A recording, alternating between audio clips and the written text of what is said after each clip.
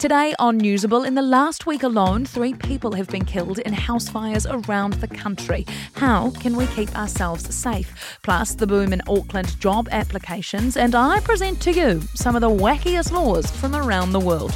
For everything that's worth talking about, find and follow Newsable wherever you get your podcasts. Hi, Mike here. There's no strong language in this episode, but there are some earthquake rumbling and collapse sounds, which might not be for everyone.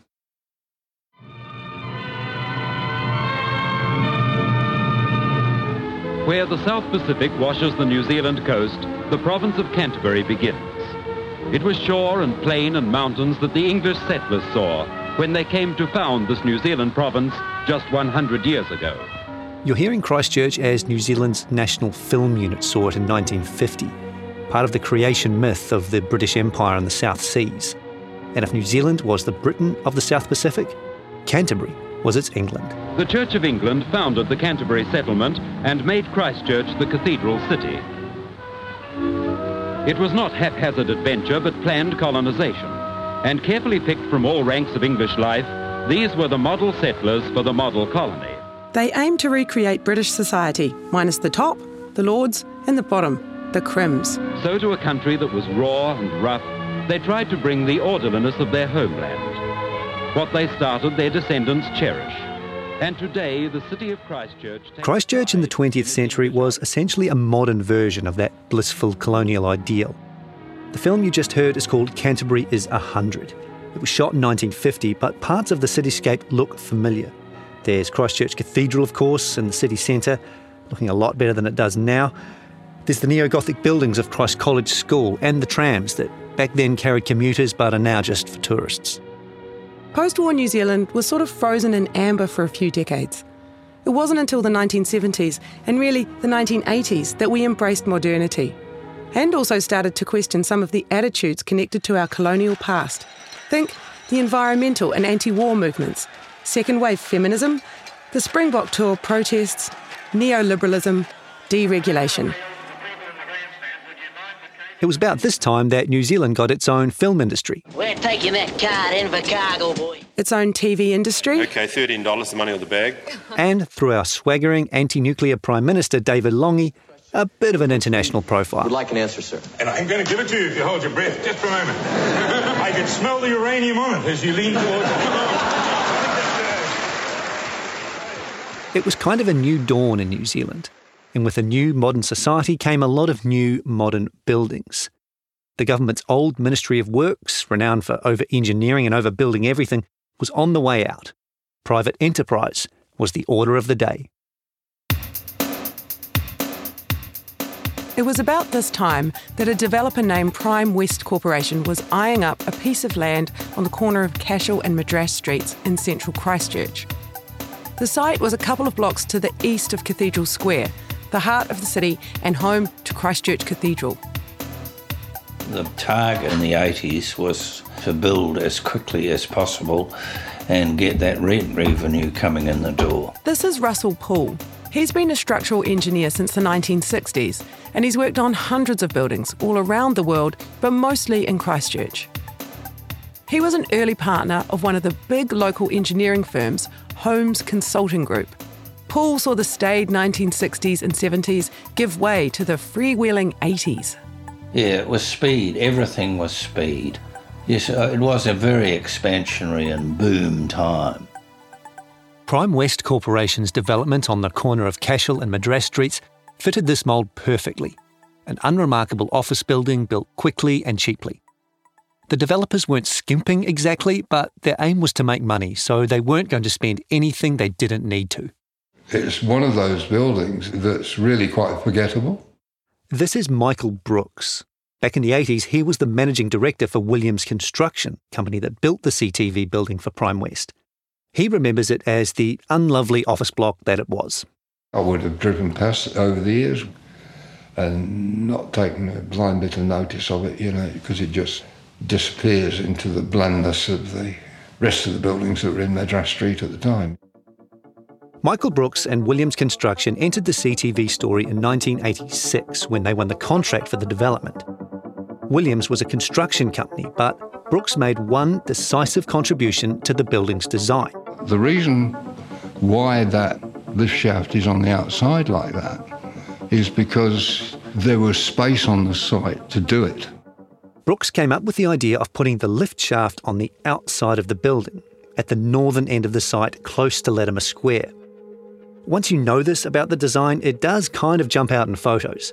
The building looks like a stack of cantilevers, the floors all attached to the skinny tower at one end. This skinny tower, the lift shaft, we've talked about before. It was the only part of the building that didn't fall down in the earthquake.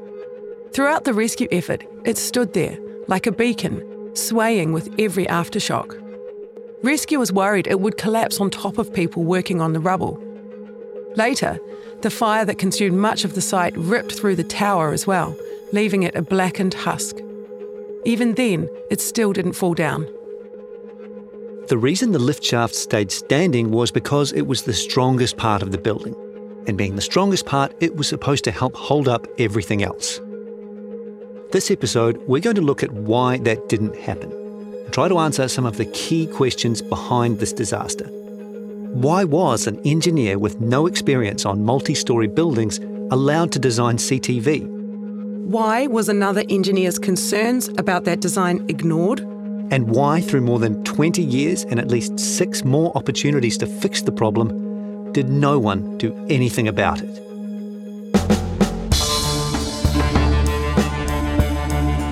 I'm Michael Wright. And I'm Margaret Gordon. On February 22nd, 2011, a devastating earthquake shook the city of Christchurch, killing 185 people. 2/3 of those people were in one building, a building that should never have been built. From Stuff, this is Collapse. Those buildings, they'll fall down when there's an earthquake. My conscience is clear that we did the best we could on the day. Graham went on and on about the CTV building. It was not a question of if, but when.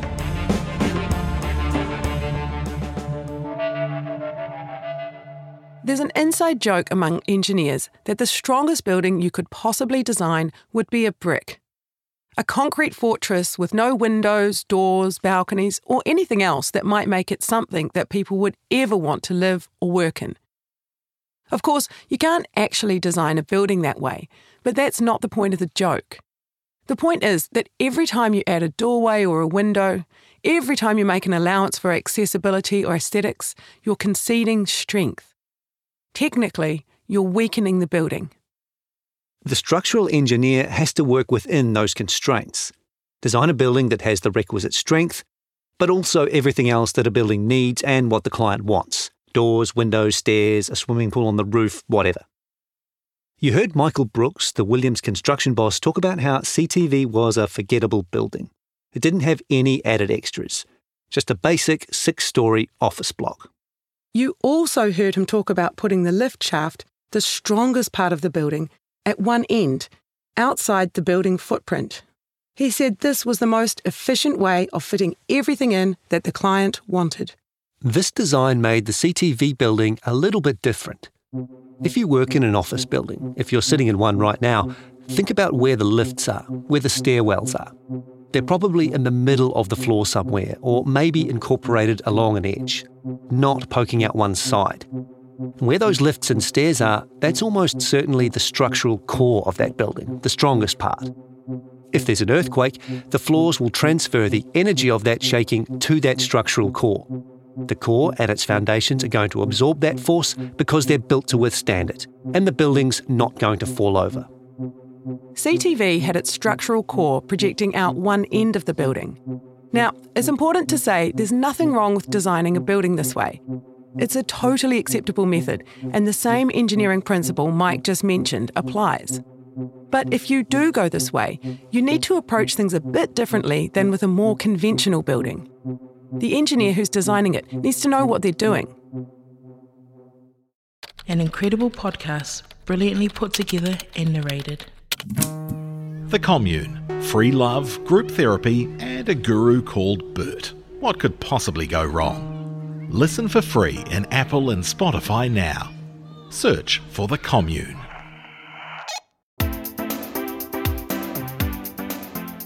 So it's early 1986. Christchurch is in the middle of a building boom. Nightclubs and cafes are emerging on the scene, and the city's love affair with shopping malls is just getting started. Williams Construction has just won the contract from Prime West Corporation to design and build a new office building on the corner of Cashel and Madras Streets. One of its first jobs was to hire a structural engineer to design the building, and they chose one of the biggest names in the business. Here's Michael Brooks again. Well, Alan Ray's one of the top engineers in the country. Alan Ray. Remember that name. You're going to hear a lot more about him. In the 1980s, Alan Ray was one of the most prominent engineers in Christchurch, arguably in New Zealand. And it is recognised that they're at the top of the game. Ray made his name designing tilt slab buildings. Those are the buildings where they make each wall by pouring a slab of concrete flat on the ground, then use a crane to tilt each slab up to the vertical, kind of like a gingerbread house. You still see a lot of them being built today.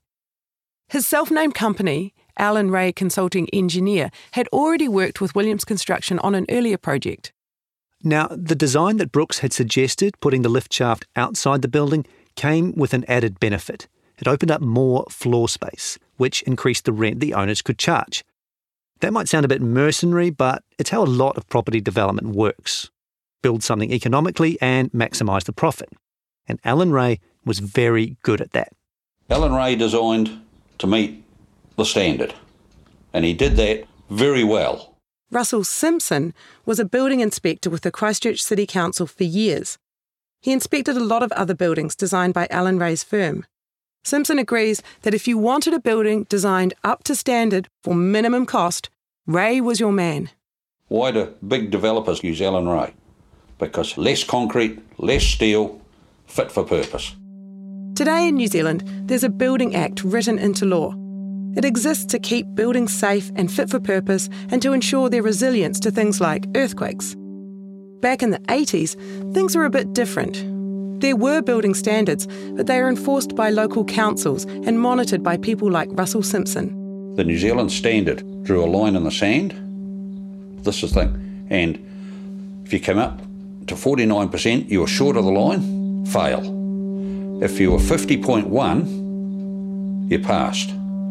Alan Ray designed his buildings to be 50.0000001%. Just to clarify, this is a metaphor. There is, and always has been, a strength standard that engineers have to meet 100% of when designing a building.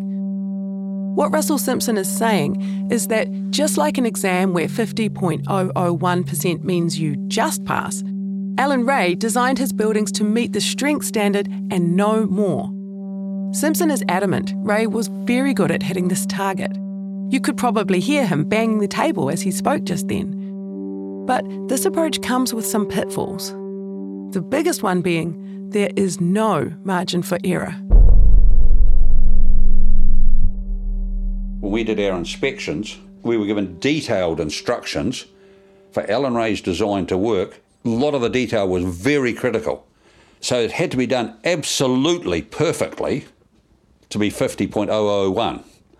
Otherwise it was 47 or 48. We should reiterate here, Alan Ray wasn't some cowboy operator for working like this. If a client engages you to design a building for minimum cost, that's what you do. You don't add any extra steel or concrete that's going to cost any more money.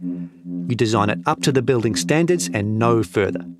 And Ray, Simpson says, was always sure when he had gone just far enough. Alan Ray, I like the guy, but having said that, he was a bit pushy sometimes. He was on a mission. Don't get him a bloody way. But he was pushy because he'd done the work and he knew that he was 50.0001. He was over the line. Just. I mean, he could have designed a building with belt and braces and it cost you 15 to 20% more. And that wasn't what the developer wanted. He was out to make a quid. He wasn't getting any more rent because it had a few more reinforcing bars in it. Alan Ray was clearly very good at what he did, but he didn't have a lot of experience with multi-storey buildings. He'd worked on a couple, and only one of those was similar to what CTV would be. The CTV design would be done by one of his structural engineers, David Harding. Ray had recently hired Harding for exactly this type of work. This was the moment the CTV disaster was really set in train, because David Harding had never designed a multi-storey building before. His structural engineering experience was mostly on single and two-storey buildings. According to Harding, a big reason he took the job with Ray was because it was going to be a chance to learn about multi-storey design under Ray's supervision. It was on this basis that he took on the CTV job. He thought Ray was actively overseeing his work. Here's Harding talking in 2012 during an inquiry into the building's collapse. When I saw him coming to me, asking me questions, to me that was confirmation that he was doing reviews of the job. I was just reassured that he was reviewing it and that I wasn't doing it by myself. If I had thought I was doing it by myself, I would have bailed out right then. Alan Ray took a very different view. At the same inquiry, he said he thought David Harding was up to the job. If Harding wasn't up to it, he expected his employee to say so. This is Ray at the same inquiry. Mr. Harding's role was a senior role, and in that role, it was his responsibility to initiate with me any concerns that he has. It was not my role to go and supervise him as I would a graduate. It was an almost perfect communication breakdown. Ray thought Harding knew what he was doing. Harding thought Ray was reviewing his work. So neither of them said anything. Records show David Harding started work on the CTV design in March 1986. He'd logged more than 300 hours on the project by the end of that year. Over that time, he made a number of mistakes. For example, because the building was more than 4 stories high, Harding needed to use a computer program that would analyse how his design would perform in an earthquake. Harding had never used this program before, so Ray gave him some calculations that a former employee had done on a similar building, one with the lift shaft at one end. Harding followed these notes exactly. He didn't realise that because this other engineer knew what they were doing, they hadn't included every last detail in their notes. One crucial calculation Harding missed had to do with how much the southern corners of the building would move in an earthquake. The southern corners were important because they were the furthest from the lift shaft, so in an earthquake they would move and twist more than the rest of the building. A bit like how a windmill blade travels faster at the tip than near the centre. Harding didn't allow for that difference, so the computer program told him the building would perform better in an earthquake than it actually would. A remarkable and disturbing tale, well structured and told, it was both riveting and informative. Black Hands, the story of the most divisive murder case in New Zealand's history. Listen for free in Apple and Spotify now. Search for Black Hands.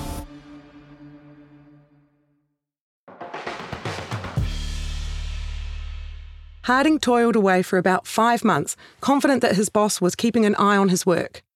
Then in August 1986, his drawings were submitted to the Christchurch City Council as part of the building permit application. The person who would be assessing the design was an engineer named Graham Tapper. And it's worth pausing for a minute to introduce you to him because he's a decisive character in this story. Tapper died in 2004, so he never got the chance to explain himself after the collapse. If he had, we might have a much better understanding of what happened. Council Building Inspector Russell Simpson worked alongside Tapper in the early 90s. He was a dot the I's, cross the T's sort of a guy. Could be a grumpy old prick, but I actually quite liked him as a person.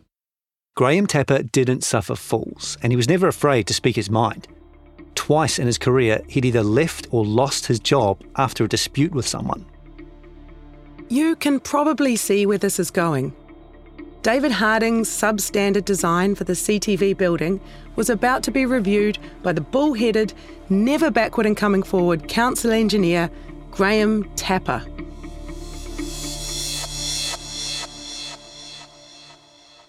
Graham was a person who never talked about his work at home. The one exception was the CTV building.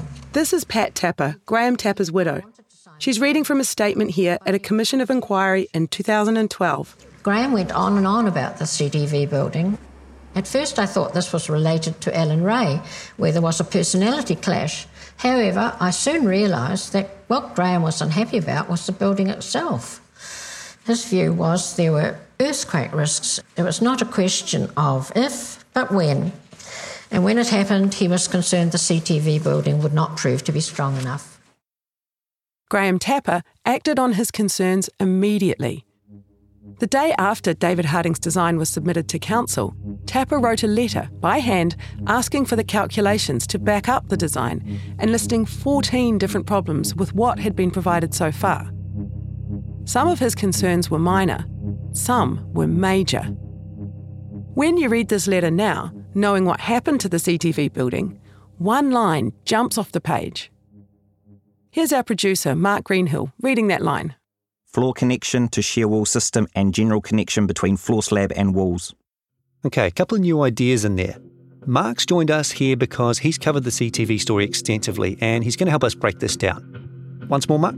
Floor connection to shear wall system and general connection between floor slab and walls. Main new thing is a shear wall system. What's that? So firstly, shear is S-H-E-A-R, not shear as in sheer cliff face. Shear force is basically two forces acting in opposite directions. Say if you're in a car without a seatbelt on and the driver hits the brakes, you're going to slide forwards, not backwards. That's shear force in action. Now when it comes to buildings, the process is a bit more complicated, but it's essentially the same. A shear wall acts like a buttress, keeping a building up in something like an earthquake. So this is what I talked about earlier with the lift shaft, yeah? Right, so not all buildings are designed this way, with a shear wall system, but plenty are, including CTV. The way it works is, in an earthquake, the floors of a building shake and the force of that shaking gets transferred from the floors to the shear walls. So the connection between them is important? Very important. If the connection breaks, the momentum of the shaking floors won't be resisted by anything. That puts huge pressure on the other vertical elements, such as the columns, which probably haven't been designed to withstand those forces. And why is Tapper calling it a shear wall system? Because he's talking about the whole process here, not just the main structural wall. It's the floors that shake during an earthquake and transfer the energy of that shaking to the main structural walls. The walls absorb it, the building doesn't fall down, the system works. And just to be clear, the main structural wall is the key to all this? Yes, but the system is only as good as its weakest part. And in this case, the main shear walls were around the lift shaft and the stairs? Yes, they were. Remember, on CTV, the structural core was poking out the northern end of the building rather than sitting within it, which would be typical. As we've said before, this was the only part of the building that was still standing after the collapse. Thank you, Mark. No problem at all. So, on CTV, the shear wall system was its structural core. It was mostly located in the area around the building's lift and stairwells. The core was supposed to keep the building standing during a big earthquake. And remember, it was poking out one end, which meant an engineer had to take special care designing it. Council engineer Graham Tapper, who reviewed the design, wasn't satisfied with how the floors of the CTV building were connected to that structural core. If the CTV building's fate was set in motion with the inexperienced David Harding's design, this was the first and really the best chance to save it. Harding's design had been submitted to the council for approval, and the council engineer spotted several problems, including a profound design flaw. This was the time for the wrongs in the CTV building to be righted. That's not what happened. Instead, things got very messy. Remember what Pat Tapper said about her husband and Alan Ray? Graham went on and on about the CTV building. At first I thought this was related to Alan Ray, where there was a personality clash. Alan Ray and Graham Tapper had a history. You can see where this comes from. Tapper was a meticulous curmudgeon who didn't take kindly to Ray's pass-fail approach to the building code. Ray even had a nickname for Tapper, Colonel Tapper. One of Ray's staff at the time said his boss used the phrase around the office so much, one of the firm's clients actually went down to the council office and asked to see Colonel Tapper. Ray would later dismiss the claim that he resented Tapper. He said they disagreed sometimes and often had debates, but that was it. Ray also rejected the idea that he'd go over Graham Tapper's head to the council building unit boss, Brian Bluck. An engineer who had worked for Ray and the Christchurch City Council said council staff were often troubled by some of the structural details on the permit applications from Ray's firm. Graham Tapper was often one of those who wasn't satisfied. Here's that engineer at the 2012 inquiry. I found that Alan Ray and ARCL did not like Graham Tapper's close scrutiny of their work. It was not uncommon for Alan Ray to go directly to Brian Bluck to obtain the release of a building consent when he could not get approval from Graham Tapper. So this engineer was saying that when Ray couldn't get permit sign-off from Graham Tapper, he just went over Tapper's head. And just to make things even more complicated, Bluck, the manager, and Tapper, the employee, had their share of disagreements too. Here's Building Inspector Russell Simpson again, who worked in the same office as both of them. I can recall some absolutely, totally unprofessional shouting matches between the two of them in the office. Like 2-year-olds. Unbelievable. Appalling. They should have both hung their bloody heads in shame. So, to recap, it's September 1986, about 6 months since design work on the CTV building started. The permit application had been lodged with the Christchurch City Council. Part of that application was engineer David Harding's building design. Council engineer Graham Tapper found some problems with that design, including the way the floors were to be connected to the main structural walls of the building. This wasn't the first time Tapper had taken issue with a design by Alan Ray's firm, and you've just heard how dysfunctional these things got at the council. No one really knows what happened next. The short version is a permit was granted for the CTV building, subject to conditions, on September 30, 1986. Graham Tapper approved the structural elements of that permit, even though they didn't comply with the building standard. The floor-to-wall connections still weren't strong enough. And this is the big unknown. Why did a stick in the mud like Graham Tapper suddenly relent and sign off on substandard work? He was a guy who would rather have a screaming match with his boss than back down on a point. A guy who, at least according to some people, was the bane of Alan Ray's life, who refused to give in on exactly these sorts of details. Pat Tapper, Graham's widow, remembered things coming to a head that September. She later told an inquiry she clearly recalled seeing her husband off to work one particular morning.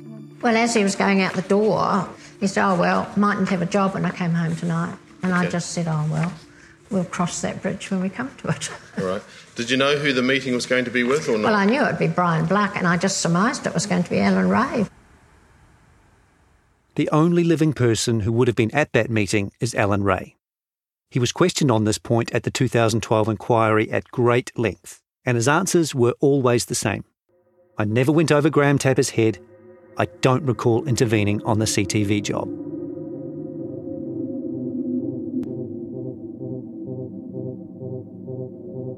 The Commission of Inquiry later found that a meeting likely did take place between at least Ray and Bluck.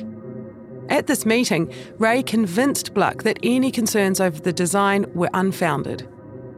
It isn't clear if Graham Tapper was present, but as a result of that meeting, he too was, quote, either persuaded that his concerns were unfounded or more likely was directed to sign off on the structural design, which he did. Graham Tapper had been loud and clear about his concerns with the CTV building design. The connections between the floors and the wall were not strong enough to withstand a big quake. Despite this, despite everything we know about how stubborn Tapper could be, he gave in. He signed off the plans. The CTV building, with all its floors, would be built.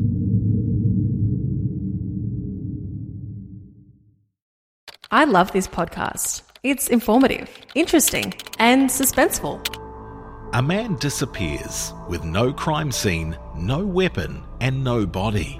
How could his longtime friend be arrested and charged with murder? The Trial. Listen for free in Apple and Spotify now. Search for The Trial. Brian Tapper is a retired scientist living in Palmerston North. He's Graham's younger brother. He thinks his brother didn't really have a choice on CTV. Graham was in his late 50s and he had a history of employment disputes. His health wasn't great and he had little in the way of savings.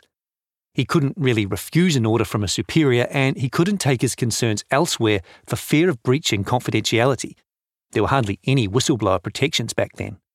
If he resigned, the permit probably would have gone ahead anyway, and Graham would have been left unemployable and open to a defamation lawsuit. So he chose what seemed like the least terrible option at the time. A few years after all this, in the early 1990s, Brian Tapper went to stay with his brother in Christchurch. Graham called his younger brother Pinhead. It was part affection, part insult, just like Graham. "Come on, Pinhead," Graham said one day. "We're going for a drive." We drove into central Christchurch along Manchester Street. This is about 2 blocks from the CTV building. He pointed to some buildings and said to me, "Those buildings, they'll fall down when there's an earthquake." These were some very old, unreinforced brick buildings that did indeed fall down in the quake. We were then coming back, I'm not quite sure whether it was Madras Street or... Madras Street is where the CTV building was. But he went on to say, while we were driving, to the effect that the Christchurch City Council was issuing permits that were not earthquake safe. It was something that shocked me. It was only when they got home that Brian realised. They hadn't done anything while they were in town. The whole point of the drive was for Graham to get that off his chest.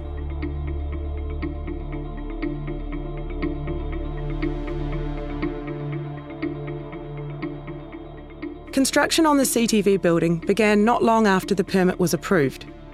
The process was not straightforward. Williams Construction was the subject of a takeover just as the project started. Its parent company was then sold, and Williams boss Michael Brooks and a couple of colleagues ended up starting a new company which finished the CTV build sometime in late 1987 or early 1988. Then, as you've heard, the building sat empty for a couple of years. Remember, its owner, Prime West, had gone bust, and the receivers had a hard time finding a buyer. Finally, in the early 1990s, something happened. The Canterbury Regional Council was interested in the building. This was the second chance to save the CTV building from itself. Because before the Regional Council made any offer, just to be clear, this is a different council to the one that issued the permit. Before it made any offer, it got an engineering inspection. Here's that engineer, his name is John Hare, describing what he found. Again, this is from the inquiry in 2012. I identified that there appeared to be an area of non-compliance with the code of the day with respect to the tying of the floors to the shear walls. This was the same problem that Graham Tapper had spotted on the plans back in 1986. The connections between the floors and the shear wall system, which we've discussed, weren't strong enough. In a major earthquake, those floors would fall away. John Hare notified Alan Ray's firm about this immediately. At the 2012 inquiry, Ray said he didn't remember any meeting on this, but said he agreed with Hare's conclusion that it was a fundamental error, a straight blunder, he called it. John Hare had only looked at the structural design before raising the alarm, but a later inspection of the building itself flagged the same issue. The Regional Council got a quote to fix the problems. It came back at $14,000, but by then the council had backed out of buying the building. Then nothing much happened for a whole year. There were no potential buyers, but more importantly, the problem wasn't fixed. Alan Ray's stopgap solution was to just keep an eye on the building every time he drove up Madras Street to check if it was occupied or if it looked like anyone was moving in. Finally, in early 1991, he read in the newspaper that the building had been sold. ANZ Bank would be opening a branch there. Ray knew the problem still needed fixing, so his firm notified the new owners and organised repairs. This involved the installation of drag bars, basically steel reinforcing, to strengthen the connection between the floors and the walls. It took another 8 months for this work to be done. When the Commission of Inquiry dug into all this 20 years later, it wouldn't be impressed with how long the whole thing took or the solution. Quote, drag bars were never going to be as effective as an original code-compliant connection. That's 2 missed opportunities to fix the CTV building. The permit application when Graham Tapper raised concerns and the 1990 inspection that led to the drag bars. It's actually 3 opportunities if you count that the drag bar retrofit needed a permit but didn't have one. Another permit application would have flagged the problem with the City Council again and maybe led to further action. Chance number 4 was another maybe. It came in 2001 when a language school was moving into the building and applied for a permit to do a fit-out of one floor. The council wasn't required to check the structural drawings as part of this, but if an engineer had done so, they may well have found the problem. In 2008, another language school called King's Education, yes, that King's Education, moved into the 4th floor of the building. The floor had been an office space, and a school brought a lot more people than an office. Technically, that was a change of use, so the owner should have notified the council, which would have checked that the building was compliant with this new use. Another chance, however small, for someone to have checked that the building was fit for purpose. That didn't happen. The series is beautifully crafted and a compelling listen. A man disappears with no crime scene, no weapon, and no body. How could his longtime friend be arrested and charged with murder? The Trial. Listen for free in Apple and Spotify now. Search for The Trial. So if we're being rigorous, that's 5. 5 missed opportunities. That's already a lot of chances. But Christchurch was about to give the CTV building one more. Dramatic pictures have been witnessed from Canterbury in the wake of the 7.1 magnitude earthquake centred 40. On September the 4th, 2010, a magnitude 7.1 earthquake struck just west of Christchurch. It struck early and it struck with force. The whole building felt as if it was actually going to fall over sideways. And it was... Nobody was killed, but thousands of buildings across the city were damaged. Building facades collapsed in the CBD. Entire streets were submerged in water in the eastern suburbs. It was clear that many buildings were damaged beyond repair. I was awestruck by the power of the earthquake and the damage that it has caused in the city that I grew up in. The quake has caused widespread damage across the city, so we've got a lot of structural damage to some of our... This was a huge shock to a lot of people. Christchurch was on almost no one's radar as an earthquake risk. The city quickly got used to a lot of new concepts. Liquefaction, ground acceleration, the Earthquake Commission. A lot of the land in the city was assigned a colour to designate damage. Red zone, white zone, orange zone, green zone. A colour coding system applied to buildings as well. With so much damage, engineers and other building experts were dispatched across the city as quickly as possible to conduct rapid assessments. Every building received a placard, red, yellow or green. The top priority was identifying which buildings were too dangerous to occupy. Those were red placards. Yellow meant it doesn't look good, everyone out until we can confirm if this building is okay or not. Green was safe for now. More detailed inspections would have to wait. 3 days after that big, non-lethal earthquake of September 2010, a group of Christchurch City Council building officers were sent to check 3 buildings. One of them was the CTV building. Is there anything obviously wrong with this building? And that's all it was. At first glance, does this building seem okay? We've heard from Russell Simpson before. He was one of the 3 building officers. CTV was the last building the 3 men inspected that day. When they arrived, there was a green placard on the door, meaning someone had already done the most basic emergency inspection. They decided to have a look around anyway. They couldn't get into every floor, but they saw enough to get a sense of the damage. Remember, they thought they were doing a basic check. There was a crack in the stairs, where the stairs joined onto a landing. It was enough that we sort of noted, but it wasn't enough to make us think the building was going to fall down. It wasn't enough to say everybody out now. The 3 men agreed with the earlier building inspection, green placard, and filled out another form to this end. This was important because while Simpson and the others thought they were doing a basic check, the form they used here mistakenly implied they'd done a more detailed one. But they covered their bases by telling the staff member who showed them around, most likely CTV Managing Director Murray Wood, who would die in February, to do one more thing. We told them we had potentially concerns and that they should get an engineer to look at it. An engineer did just that. but it didn't make any difference. We're up to missed opportunity 7 now. The engineer, a guy named David Coatsworth, inspected the building a few weeks later. He found cracks and some minor structural damage, but no evidence of structural failure. He recommended some repairs. He also asked to see the structural drawings for the building. But the Christchurch City Council archives had been in disarray since the quake, and it was going to take weeks to track them down. By the time they were retrieved, Coatsworth had already filed his report. Remember how Marion Hilbers, the receptionist at the clinic, hated working in the CTV building?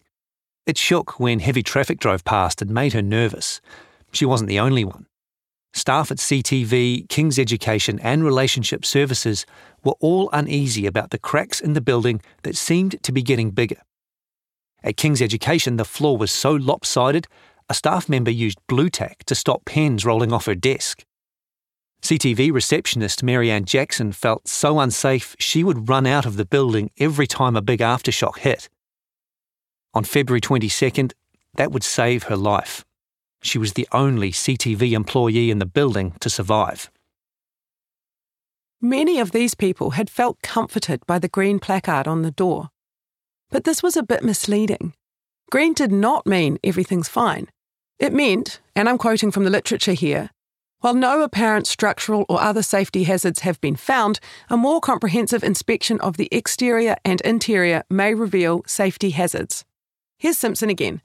We had only fairly basic briefing because there was an urgent need to get out there and basically red sticker anything that was obviously bad. We were set out to do an initial, and it was always an initial assessment. To this day, my conscience is absolutely clear that I didn't do anything wrong or negligent. On Boxing Day 2010, an aftershock hit Christchurch. There had been thousands already, but this was a pretty big one, magnitude 4.9. It caused a whole lot more damage to buildings around the city. One of them was a nondescript low-rise office on Gloucester Street in the CBD that housed a medical practice called the Clinic. The building next door to the clinic was so badly damaged after Boxing Day that both buildings were given a red placard, too dangerous to occupy. As it happened, the clinic was already planning to move premises. Its new home would be the CTV building. The Boxing Day quake fast-tracked that move. The clinic's director, a guy named John Drew, had already assumed the role of building manager of the CTV building. After Boxing Day, he called David Coatsworth. He was the engineer who inspected the building after September and found no major structural problems. Drew wanted to ask Coatsworth if he could come back and look at the building again and see if there was any new damage. But he got Coatsworth's voicemail. It was the holidays. Drew should have followed up after that, but he didn't. Coatsworth declined an interview for this podcast.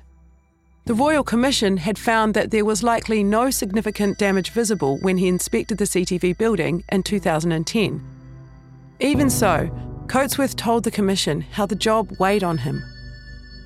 It would be fair to say that I have relived the inspection that I did of the CTV building over and over in my mind, wondering whether there was anything I missed or misinterpreted.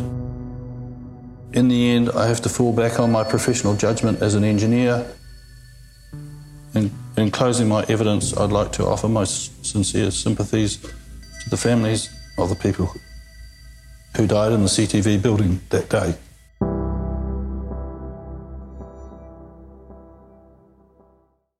Such a scary story. This podcast was a perfect way to go through the evidence and be completely baffled and terrified. Black Hands, the story of the most divisive murder case in New Zealand's history.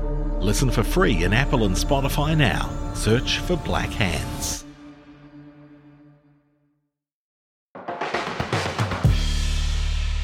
Everything that needed to happen for the CTV disaster to strike was in place. The building was damaged but still standing after a massive earthquake and months of countless aftershocks. It had profound design flaws that had been identified 25 years earlier, but which had then been ignored, then inadequately repaired, then repeatedly missed, despite several opportunities to find them. And 5 days a week, from 9 a.m. to 5 p.m, it was full of people from a TV station, a doctor's surgery and a counselling service. By February the 21st, 2011, it would be even fuller. That's when classes would start at King's Education English Language School, bringing another 100 or so students and teachers in every day. On February 22nd, 2011, 80 people from the King's Education School, 18 people at the Clinic Medical Practice, 1 person from Relationship Services Counselling, and 16 people from Canterbury Television would die when the CTV building collapsed with them inside. Their deaths accounted for 2/3 of the entire earthquake toll. There would be 3 major investigations into the disaster. You've heard a little from one of them already. That investigation was sprawling and complex and best summarised as trying to answer the question of what the hell went wrong with this building. The other 2 focused on the victims and why so many people died. One of those was bitter and acrimonious and left some of the people whose heroism you've already learnt about in this podcast feeling hated and worthless. The other one would become the biggest homicide investigation in New Zealand history.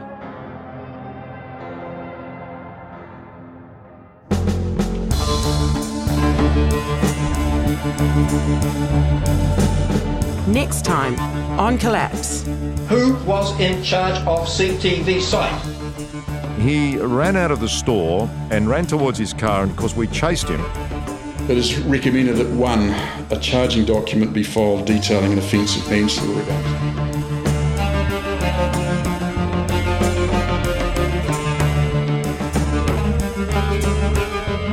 Collapse is a Stuff podcast written, produced and presented by Margaret Gordon and me, Michael Wright. Additional reporting, research and creative input by Mark Greenhill. Script editing by Adam Dudding. Music by Henry Nicol. Sound mix and design by Chris Sinclair. If you want to know more, head to stuff.co.nz/collapse, where you'll find links to every episode, as well as photos, graphics and feature articles. You'll also find links for subscribing on Apple Podcasts, Spotify, Stitcher and so on. If you're listening on Apple, don't forget to give Collapse a 5-star rating and a review. It helps other listeners find us. Today's episode included audio from TVNZ, Archives New Zealand and the Department of Internal Affairs. Thanks also to The Age and Nine. This podcast was made possible with help from New Zealand On Air.